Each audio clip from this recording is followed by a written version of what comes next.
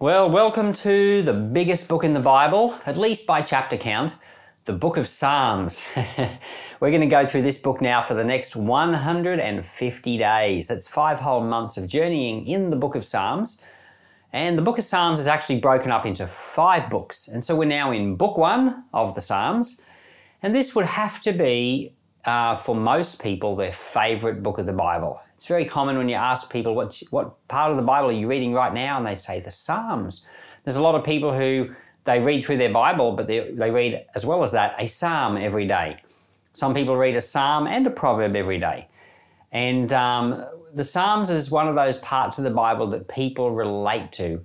It's not grounded it is grounded in history, but the history isn't so apparent here. Instead, what we've got are prayers and songs, and people can relate to them. We all can.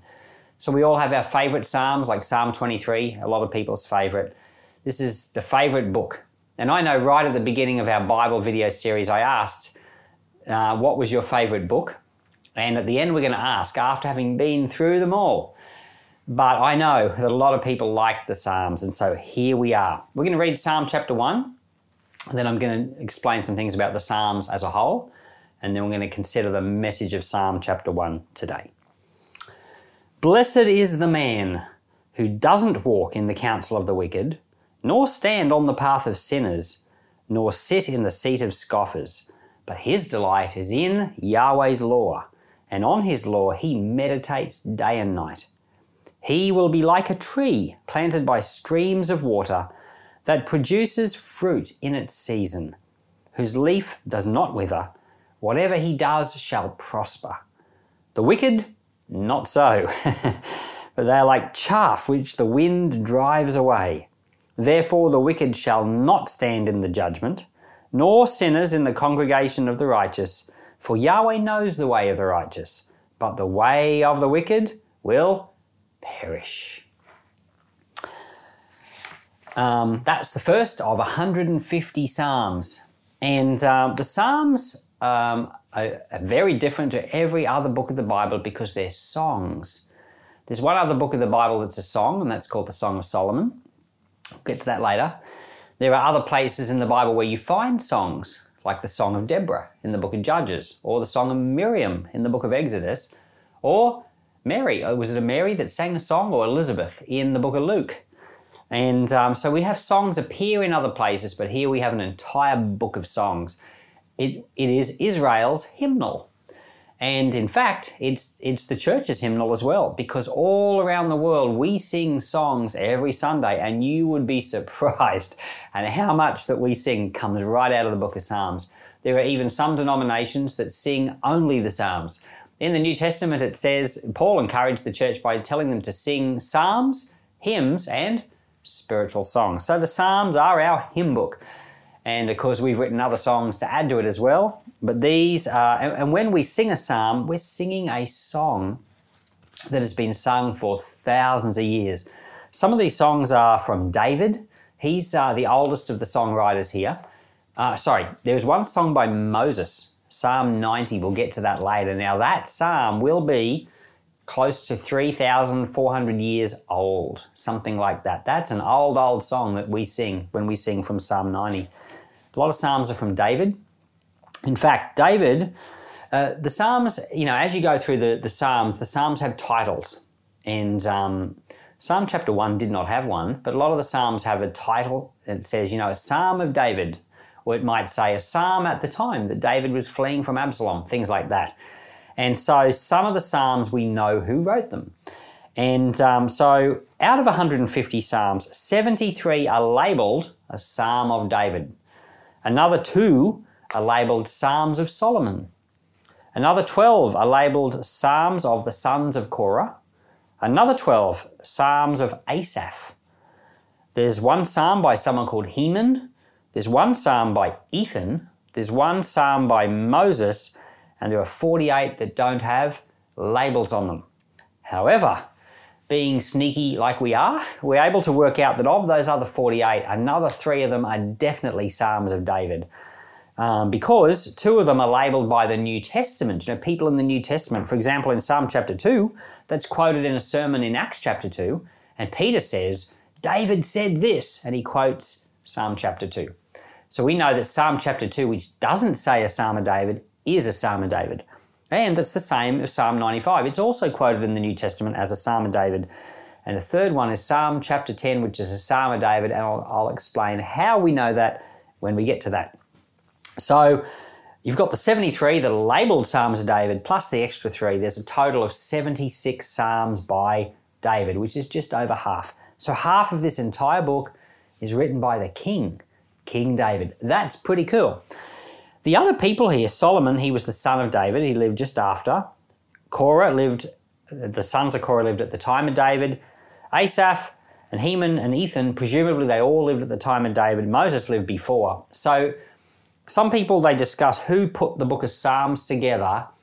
There are lots of different ideas. Some people think that these all Psalms were written and then someone much later, like Ezra the scribe, gathered them all together to make the hymnal. I suggest that David was the one that organised most of the hymnal together, and there were a few Psalms just added to it later, like Psalm 137, which was written 500 years later in the exile when they were taken away to Babylon. So I suggest that this is all King David's work. I suggest that he wrote most of the songs. Asaph and Korah and other people around him, they wrote more songs. Moses wrote an older one. David gathered them all together and made a hymn book. And we know in 1 Chronicles, chapter 25 to 27, there's 3 whole chapters describing how David set up worship in the temple. He set up rosters for musicians and singers. Well, I have a feeling that he put this hymnal together and gave it to these people and said, these are the songs for you to sing in the temple. So I think what we've got here is something very, very special, an old hymnal. And I think there were a few songs that were written later and added in, like Solomon's and the one from Babylon. So we'll talk about all of them as we go along. But the Hebrew name for this book is Tehillim, which literally means hymns. So we have a book here called Hymns. The word Psalms comes from the Greek word psalmos, which we know later on they made a Greek version of the Bible, and that just means hymns as well, spiritual songs. The Psalms are devotional, so they're the type of thing that speaks to you no matter who you are, male or female, what race you are, when you lived, where you live. They speak to you. The Holy Spirit is the one that wrote these songs, and they're wonderful. So the book of Psalms is made up of 5 books, and book number 1 is nearly entirely Psalms of David, and it's going to go from Psalm chapter 1 through to Psalm chapter 41, and it's going to start out with Psalm chapter 1, which is kind of like an introduction to the entire book, and it's going to compare 2 people. The righteous, it says man in this translation. Blessed is the man. It means a person. Blessed is the person who walks in the way of the Lord. And so Psalm 1 compares the righteous person and the wicked person. And it says that he, this person, meditates on the law of the Lord day and night. Now, you know, when we were doing the Old Testament first 5 books, the Pentateuch, we were talking about the law, you know, and the law in one sense is, Genesis, Exodus, Numbers, Leviticus, and Deuteronomy. That's the law, first 5 books.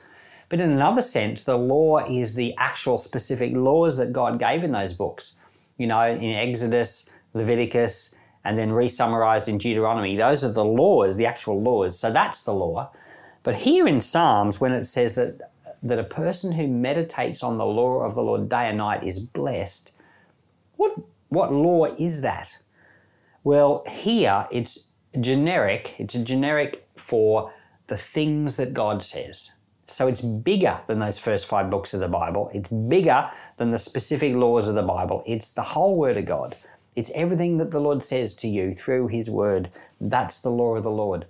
And when someone takes the Word of God, they take it to heart and they love it and they think about it all the time, this psalm says that person is blessed.